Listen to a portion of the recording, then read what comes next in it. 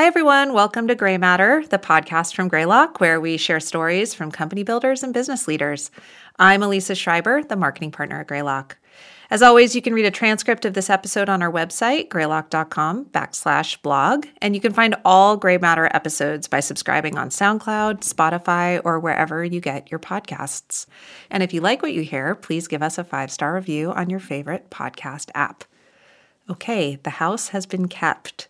Today, our guest is Nairi Hourdajian. Nairi is a dear friend of mine and one of the most exceedingly competent and strategic communications executives working in tech today.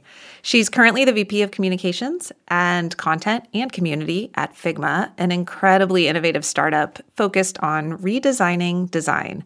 Figma is also a portfolio company at Greylock. Previously, Nairi was the first communications hire at Uber, and she built the team there. And later, she went on to be the CMO at the venture firm Canaan. She started her career in politics, working on everything from Senate campaigns to in-house at governmental agencies. And there's a fun fact. Nairi and I actually became close during her side hustle running comms for the All Raise launch in 2018. So thank you so much for being here, Nairi. Elisa, thank you so much for having me. Well, I'm really excited to have this episode. I know you and I have been talking for a long time about doing an episode on startup communications. And I think we both agree that it's really one of the most important parts of building an enduring company. And yet it's also one of the trickiest things to get right. So today we're going to dig into some key questions. What is communications? How should founders think about structuring their communications team? What is the right stage and the right time to bring someone on internally? How do you use agencies most effectively? What should the communications function own? And how should that role expand over time? And then I also think it would be really helpful to the founders who listen to the podcast to talk a little bit about the traits and characteristics that they should be looking for in a strong communications leader. So would love to hear your thoughts on that as well. And along the way, hopefully we'll hear some lessons from your time at Uber and Figma and venture capital and politics and all the wild worlds that you've dipped your toe into. It's been an adventure. It's been an adventure. Exactly. So let's just set the table. What, in your opinion, falls under the communications bucket? It's such an important question because if you ill-define the function when you build it, then your team will be spending time on things that are not high impact and not important.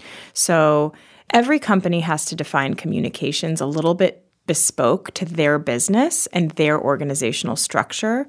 But, I would say painting with broad brushstrokes, external storytelling through earned and owned media, internal communications, how you engage with your employees, and then there are lots of other functions that you can build into it over time, as you mentioned, community, talent brand, and everything in between. So it's really incumbent, I think, as you define the department within a particular organization, to understand what's the remit and why, and then build from there. And how have you seen communication structurally operate most effectively within a startup? It totally depends. In a highly regulated space like we were in at Uber, it made sense for communications and public policy to be married closely together. And so when I joined Uber, we technically actually sat, both public policy and communications technically sat under the general counsel. That evolved over time as we brought in an SVP of both public policy and communications, but that's where it started. I would say that for enterprise and SaaS companies, it's much more common to have communications sit within marketing, and that's certainly the case at Figma. So it depends on which type of business you're in. If there's a heavy public affairs communications component to the work, then it definitely makes sense to be really closely married with public policy. And do you have any advice for founders at the earlier stages in terms of when they should start thinking about bringing on that first communications hire? What are the core milestones that they should hit before they think about bringing somebody on full time? Nailing the right moment to bring on a communications full-time team member is a really key question. And for a consumer company, that moment in time is going to be earlier than for an enterprise. there is more external communications that goes along with being a consumer business. You have the ability to generate more earned media coverage. And if you're in a highly controversial or highly regulated space, that's similarly true. I would say for those businesses, look, it really is a little bit dependent on how much you have product market fit already. So if you feel like you have product market fit at the Series A, go for it, because then you're ready to start telling stories. If you're still working and iterating on that, post-Series B can work too. I joined Uber post-Series B. I think Uber could have even done it a little bit earlier. And then for SaaS and enterprise companies, post-Series B for sure at the earliest, I would say. And then it really depends on how important it is to the overall program within the organization. And this is the key question. How much time is the founder willing to give the communications work? And if the answer is not a lot, don't hire someone full-time. Don't hire an agency either, but we can get to that. Well, let's talk a little bit about that. So if you're still too early, oftentimes what we find, at least within the Greylock portfolio, is, we invest very, very early stage, seed, Series A. And so it doesn't make a lot of sense for the portfolio to bring somebody on full-time right away. But we try to find people who are more strike force kind of contractors who can help with that first fundraising story or help with the first launch story.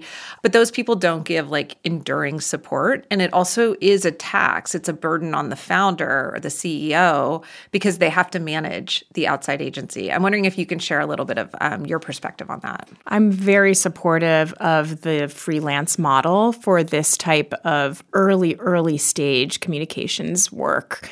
It does take executive time, period. It just simply is the reality of it. At the early stages, a founder is so much a part of the story. They are one of the pillars of that startup's reason for being. And so they have to give it the time for sure. Over time, the efficiency goes up if you have headcount internally that you can rely on. Doesn't mean you can't use agencies over the years, but you would never have a non-lawyer manage a law firm. So it's much better not to have a non-comms expert manage a communications agency. So how do you bifurcate the role of the internal team versus the role of the agency, especially as a company gets to scale? Oftentimes you need both. So how do you think about the different roles and responsibilities and how that work is kind of doled out? Yeah, I have somewhat of an unpopular view here in that I would rather not over-index on agencies. I do agree that there are moments in time for it and important gaps that they can help fill when your comms team internally is not going to grow to, more than just a handful of people. For me, the gaps are some international markets in particular where you're not going to hire full-time headcount right now. The other is just sort of arms and legs, the blocking and tackling work of execution. But the strategy, the story, the executive engagement, if that's not driven by the internal team, it will never be successful. I completely agree with you. Actually, I think no one's ever going to care about your story as much as you do. And so making sure people are fully bought in and eating nails 24/7 on your story is a really important part. And then being able to give that direction to the agencies and let them know what they're accountable for is key. So can you talk to us a little bit about your process for working through positioning? And granted, it's going to be a little bit dependent, right, on industry, but I think you've had such a broad scope of experiences that maybe you can distill it down to a couple learnings that you can share with founders. Sure. I find that this conversation bubbles up the most when a company, a startup is getting ready to launch and they need a website. The website becomes the foil to have the positioning and the brand conversation. And so that's actually a really helpful exercise. You do need a website. If you're going to launch from stealth, where are you going to send people to understand what you're all about? So I find that that's sort of like the pointy edge of the stick that you can work backwards from. But essentially, your startup's reason for being already incorporates positioning. You've already looked at the landscape. You've seen a gap. And you've decided that you're proactively going to fill that gap. That is part of your positioning.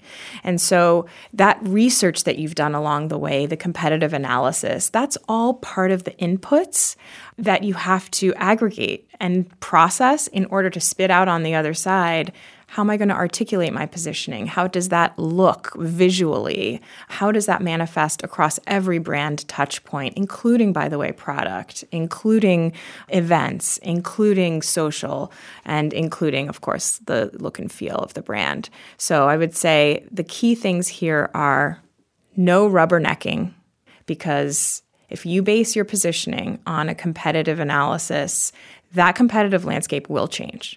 So no rubbernecking for other businesses. Don't base your brand off of others. Focus on your differentiators, number one. Number two, take the time to do the research, do the work, and be really intentional, and then build the rest, the messaging, the visual identity from there. I love that framework. No rubbernecking, find your North Star. So what have you seen founders get wrong when they're going out and working through what their competitive positioning is? Look, it's tough to be in a competitive space. It really is. And it's important to stay on top of what's happening. But I think, I've been lucky to work for founders who have a true North Star. Both Travis Kalanick and Dylan Field, who's the CEO of Figma, have had really clear points of view on their vision for the world and how they're building their companies to achieve it.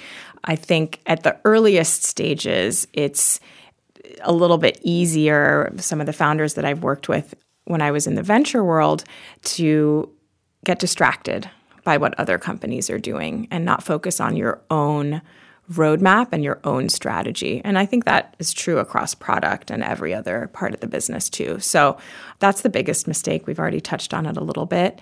I think the other one is, your business so well as a founder, you need to really dumb it down for your audiences. If someone goes to the website of your company and doesn't understand the hero copy there, it's because it's filled with jargon or only understandable to a very core subset of people. That may work for very niche businesses, but I guarantee you your venture investors are not trying to build a niche business here. So really strip it down. What do you really mean? And use words and language that are accessible to a much broader population.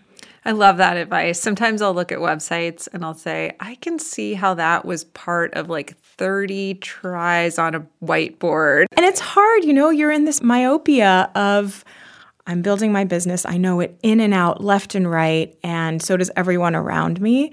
But it's why it's so important to have a little cohort of outside advisors who aren't as close to your business that you can sort of go and pressure test stuff with. And they can say, whoa, hey, I don't understand. That's not inspiring. It doesn't connect with me. Or it's too cute. Or it's too cute. Exactly. It's not landing. Don't memeify your website. Yeah. So it's such an important muscle in motion. And by the way, that's an early form of brand marketing research. Is to see what's resonating. See what resonates. Yeah. And then you can build that function over time as well. Yeah. So let's transition to press a little bit, because I think it's one of those things that everyone reads the news, so everyone thinks they understand how the news gets made. But there's actually an art and a science to it. And what I wanted to dig in a little bit in this kind of bucket of external comms is first just what are some best practices or some principles that we can share with founders about when is the right time to seek press and why? A very natural moment for founders and startups to seek press is around a funding moment and milestone. The problem with that approach is it's a one and done. And so it's fine. It's good to get on the radar, good to establish a foothold. But if it's just this one spike and then you've gone completely quiet, that's not a very strategic program either. And so I really always encourage founders to think about, what are your business goals for the next 6 months? Does communications have a role to play in helping you achieve those goals? If yes, then go for it. But don't build a moment in time. Build a roadmap of a strategy. And then if the answer is no, hold off. You don't have to announce your first funding round. If you're still iterating on product and an alpha with a couple of big marquee customers, if you don't have product market fit, it's probably too soon. I would say for consumer-based businesses though, you're going to want to get that word out pretty soon. So for consumer companies, earlier is probably better. Yeah, but also for consumer companies, like the value prop is not the funding. That's right. Right? So it's also leading with what is the story you need the market to hear? And it could be, I need the market to hear that we're hiring. We're trying to get talent in the door, or that we are open for business for customers. And you have a couple of case studies or archetypes of the type of customers that you're looking for. I often think founding is like the excuse you give yourself to put out some news, but it's actually not the news. The news is product, customers, talent, etc. It's a hook to tell your story. And look, media does need some sort of timeliness or news hook, so it can be useful from that perspective. But money's cheap. Even with the shifting macroeconomic environment, lots of people can raise money. What's special about your story? That was a really good framework for thinking about when and why to think about getting some press. But how? How do founders start to build those relationships with reporters? What are some effective ways to build trust and relationships so it doesn't become transactional when you have news to share? I mean, I think that's actually the biggest misunderstanding when it comes to working with the media, and actually the biggest illustration of disrespect for the craft of journalism, which is, I don't know you, we've never met, you don't know my business, I or my agency are going to cold pitch you. Even worse, we're going to cold pitch you along with 50 other reporters, none of whom are likely to cover the story. And the likelihood of success there is exceedingly, exceedingly low. So I always liken this to corp dev work. So if you want your company to one day get acquired by Amazon, you would never start building that relationship when you're ready to sell. You would build that relationship over the years. And the same is true for building relationships with the media. You can't only reach out when you're trying to pitch a story. You have to appreciate the importance of real human relationships. Reporters have a job to do, founders have a job to do, sure, but find the ways to build those points of connection, go to the events where the media will be, become a source, a thought leader source. You don't have to be dishing gossip in order to be a source for reporters. I had a reporter ask me this morning, hey, what should I be covering in this particular space? They're interested in understanding what's top of mind for the leading builders in Silicon Valley. And so you can build a relationship that way, even if it's not yet time for you to tell your own story. And that's how you build trust over time. What role does then owned content play in the mix? If you're thinking about holistically what your external communication strategy is, I mean, you led with the tip of the spear is the website, right? That's like the mother of all owned content is what you put in your hero copy. How do you think about and structure your plans around blog posts and the social elements that you own? And how does that kind of feed into the overall external communications plans? Yeah, it's so interesting because a lot of how I think about this goes back to my work in politics. And we use slightly different language there than we do in tech, but essentially when you're working in politics, you have your earned channels, your owned channels, and your paid channels. And just to elaborate on what those are for a minute for those who may not be aware, earned is basically press. You have to earn it. You have to work hard so that other people are willing to give it to you. That you have to earn it. You cannot create it for yourself. Owned is anything you control on your own channels. You own your social channels. You own your website. You own your blog post. You own your email. And then paid is anything you put out into the world with money behind it, ads, etc. And so all three are important. And all three are important for early stage companies too. And for owned content in particular, you have to decide where you're going to invest because you cannot do it all at the early stages. You don't have the resources. So is your blog going to be the thing, the place? Then you better have a really strong cadence of articles constantly coming out. They better have a really strong point of view, a compelling way for people to learn about what problem your product solves for them, and also just get to know the brand of your business. I often think that both for owned and paid, companies over-index on conversion, immediate conversion. But if you're building a long-term brand here and you're trying to build an enduring business, every piece of content you put out is a way of building connection and fostering trust with your audience. And so it's really important to take a long view. It's such a Wonderful segue into community, actually. And I know that's part of your purview at Figma. Can you share a little bit about how Figma invested in community in the early days and what the results of that have been and kind of how you're continuing to invest in community? And I'll just say anecdotally, I think Figma is one of the most interesting companies in terms of how you have been able to successfully create such a strong and vibrant community around the product. Thank you. It is one of the most special parts about the space that we're in and about the work that we do. From day one, the early team at Figma was asking for feedback from the community of designers that were out there constantly. And sometimes, especially early on, that feedback was not positive. Dylan often tells the story about the early days when we first introduced this idea of collaborating in a design file and how some designers said, if this is the future of design, I'm changing careers. It was a revolutionary way of thinking about the work. And the early team continually asked for feedback, was always available and wanting to understand, what's your experience like? How does this feel?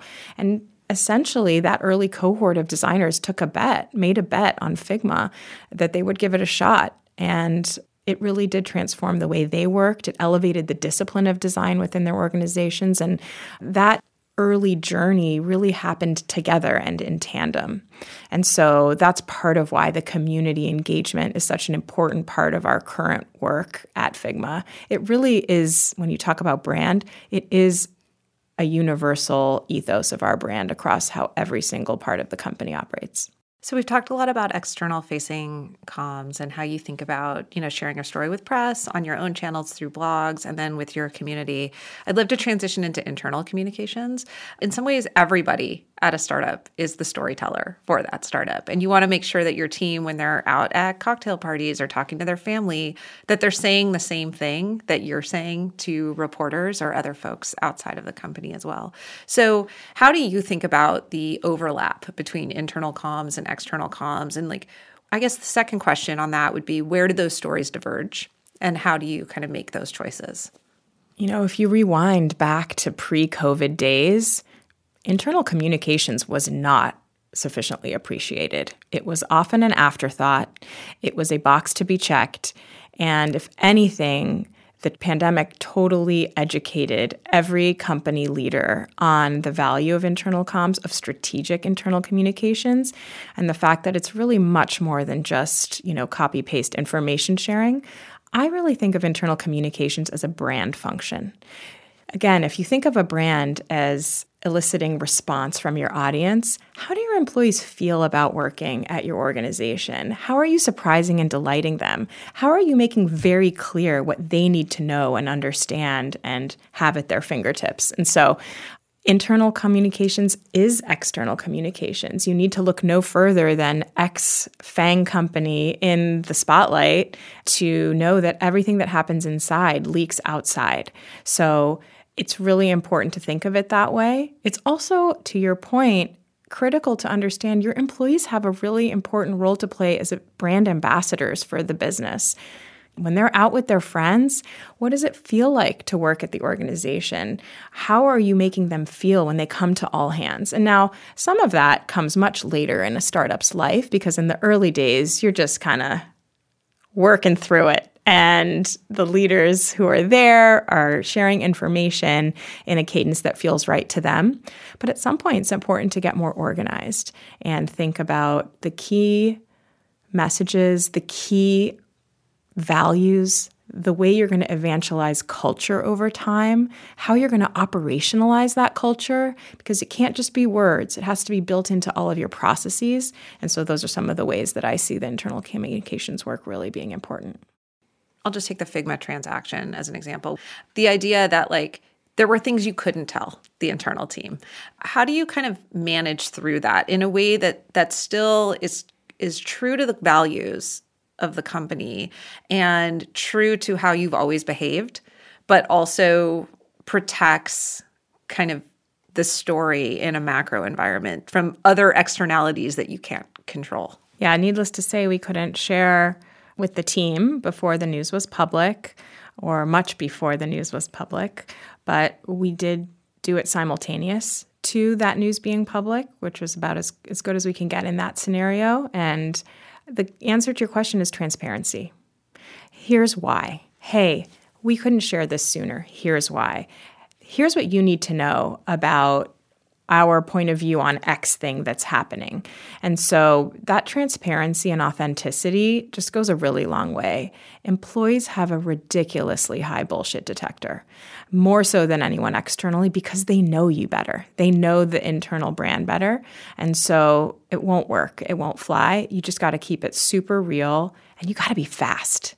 You can't let things fester. If you know you have a sort of hotspot from a communications standpoint internally, you got to get all over it, and you got to get all over it really fast. And there has been no shortage of those over the last couple of years that companies have had to navigate through.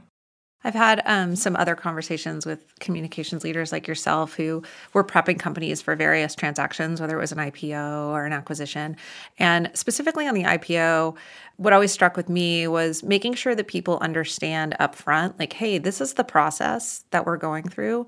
These are the things we are going to be able to share with you. These are the things we're not going to share with you. And this is why. So exactly to your point, just maintaining that maximal transparency around the why, even though you can't tell them the what, I think engenders a lot of trust and people feel like, okay, I get it. Also, expectation setting can be really helpful. Exactly what you just said. If there's a gap between expectation and reality, that's when you start to have problems. And so exactly as you described, setting the expectation of what employees can look for is really, really key. And then, I think education internally about what is internal communications. It is not editing a benefits email. And I think it's really important for executives and founders to understand that and get ahead of it.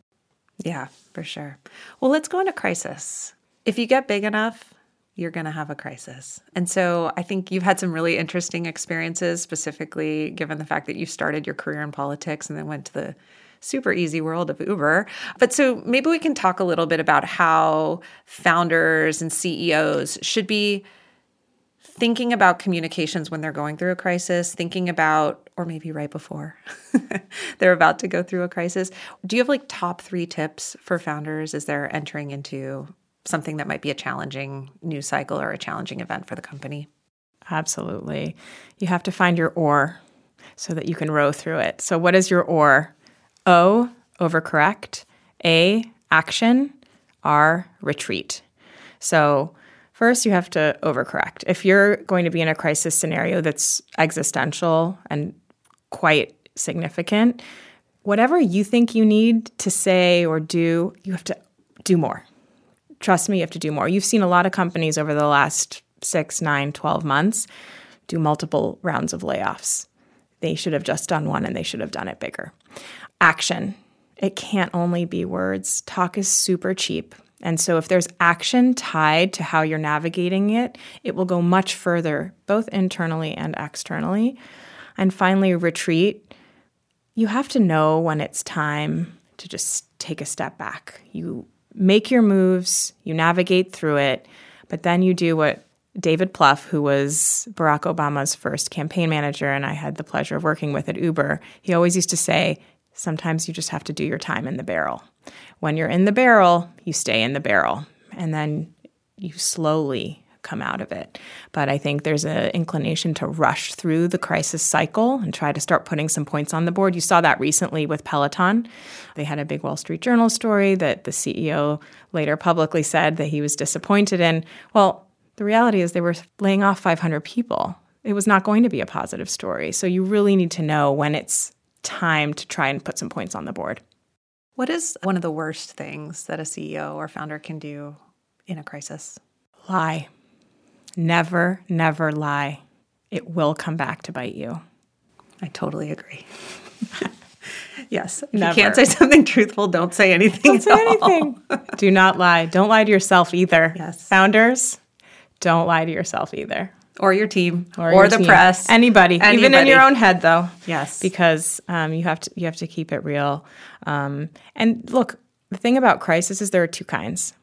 There are the kinds you kind of know could be a risk over time that you can prepare for.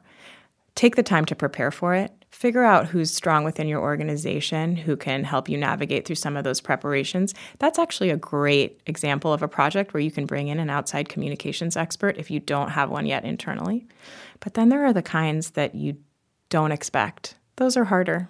They happen, though. And then you got to just be fast. You have to be willing to drop everything else. And that's when the OR framework comes into. Yeah, I love that framework. And I also think there's something we haven't really talked about, but as we're talking about this crisis moment, it occurred to me how important like the founder and communications lead relationship is, and how important it is to have a trusted relationship with that person, because your communications lead is going to help you get through it. And they're going to be the person that's checking you on the lies, that's checking you on the action that you need to take and telling you when you should retreat. Look, there's a reason why I went into venture after working at Uber and with Travis for 3.5 years. It's because it's like a marriage, and you can't get divorced and remarry the next day. So it is a very intense relationship. To your earlier question about what the attributes are that you need to look for comms leaders, you need to be hiring someone who's willing to call you on your bullshit. And if you can tell they're not willing to do that, they're not the right hire for you. What are some other attributes that you've seen in really successful, strong comms leaders? An ability to educate without being patronizing. So there's a lot misunderstood about communications work, and part of a communication leader's role is to bring the whole company along on that journey of, hey, here's where we are in the life cycle of our brand building. Okay, now we're having a bit of a hot spot. Here's what to expect. Here's how we're going to navigate through it. And so doing that in a way that is supportive to everyone who's probably, or many people who are probably doing things internally for the first time, it is really important. Storytelling is key, because at the end of the day, all of the things we're talking about here is storytelling. Marketing is storytelling in different forms. Earned media is storytelling in different form. And so how can they be story miners and storytellers in chief, really, for the organization? Yeah. I have one last topic that I want to make sure that we hit on, which is, much to my chagrin, we've been both at this a while, but the media landscape has changed in that time. I mean, I started my career when I was faxing press releases to newsrooms. So just to give you a sense of how things have drastically changed over the last 2 decades. A lot. A lot. A lot. I mean, we've had this like rise of influencer culture. We have social platforms, people communicating vis-a-vis meme. It's really, my opinion, you may disagree, but I think it's permanently altered the way people think about communications and the way most people get and consume information. So I'm curious what your thoughts are and how your approach has changed given kind of this new landscape that we're living in. Yeah. It's funny because everything is becoming more ephemeral. News stories are becoming more ephemeral. Social's becoming more ephemeral. If anything, I almost feel like that's going to knock us back into the past, where some of the older ways of storytelling, like really deep, beautiful profile stories through earned media, or really like strong op-eds that are written in a company's voice, may come back as providing like longevity to a brand's staying power, because everything else is just so ephemeral. It's a good time to have fun. If your brand is one where you can show up in a way that's fun and lighthearted, experiment. You know, it's so important to run experiments on TikTok, on, whichever social platform is right for your brand, whether it's Instagram or TikTok or Twitter or LinkedIn, which has become a content platform all on its own in the recent few years. So have fun, run some experiments, stay close to the trends. But I think that if you try to get too trendy, it often falls flat. So be careful and just have fun with it. I think that's great advice. And actually, I want to close it out on some advice. If you had to go back in time and give Nairi 5 years ago advice, what would be the advice you'd give Nairi? I think I'd go back just a little further, if that's okay. I came to Silicon Valley completely uneducated about what it meant to work in tech. And I brought a lot of my political experience here, and part of that was this idea that you're constantly making hard and fast recommendations to your boss, to the principal, to the candidate, to the senator, and articulating that in a persuasive way. And then in Silicon Valley, the ethos is a little different. It's a little bit more dialogue. It's a little bit more, hey, let's jam on this problem together. And so it took me a little while to adapt to that cultural nuance. And so the advice I would give myself, which I now give to anyone who works for me, is asking for help is a sign of strength, not failure. And going to your founder and saying, hey, I'm really wrestling with this. Let's talk about it. Some of my best conversations with Travis Kalanick were like that. Hey, we have this thing. Let's talk about it. And it's okay to not always have all the answers, especially in communications, which is not a sort of binary path that you need to decide from. Well, that is fantastic advice. It's such a treat to be here with you, Elisa, because I know you and I share so many of the same worldviews around all of this work and how it's so important and so often misunderstood. So thanks for shining a spotlight on it. Of course, I've been so excited to have this conversation. And I think it's going to just create so much value for people who are building companies and who don't have access to a Nairi on, a daily basis. To just get some of your tips and some of your frameworks will be really helpful. So thank you so much for spending the time with us today. I appreciate it. Thank you. All right. Well, that concludes this episode of Gray Matter. If you liked what you hear, please subscribe on SoundCloud, Spotify, or wherever you get your podcasts. To find all our content, please check out our website at greylock.com and follow us on Twitter at greylockvc. And if you like what you heard, drop us a 5-star review on your favorite podcast app. I'm Elisa Schreiber. Thanks for listening.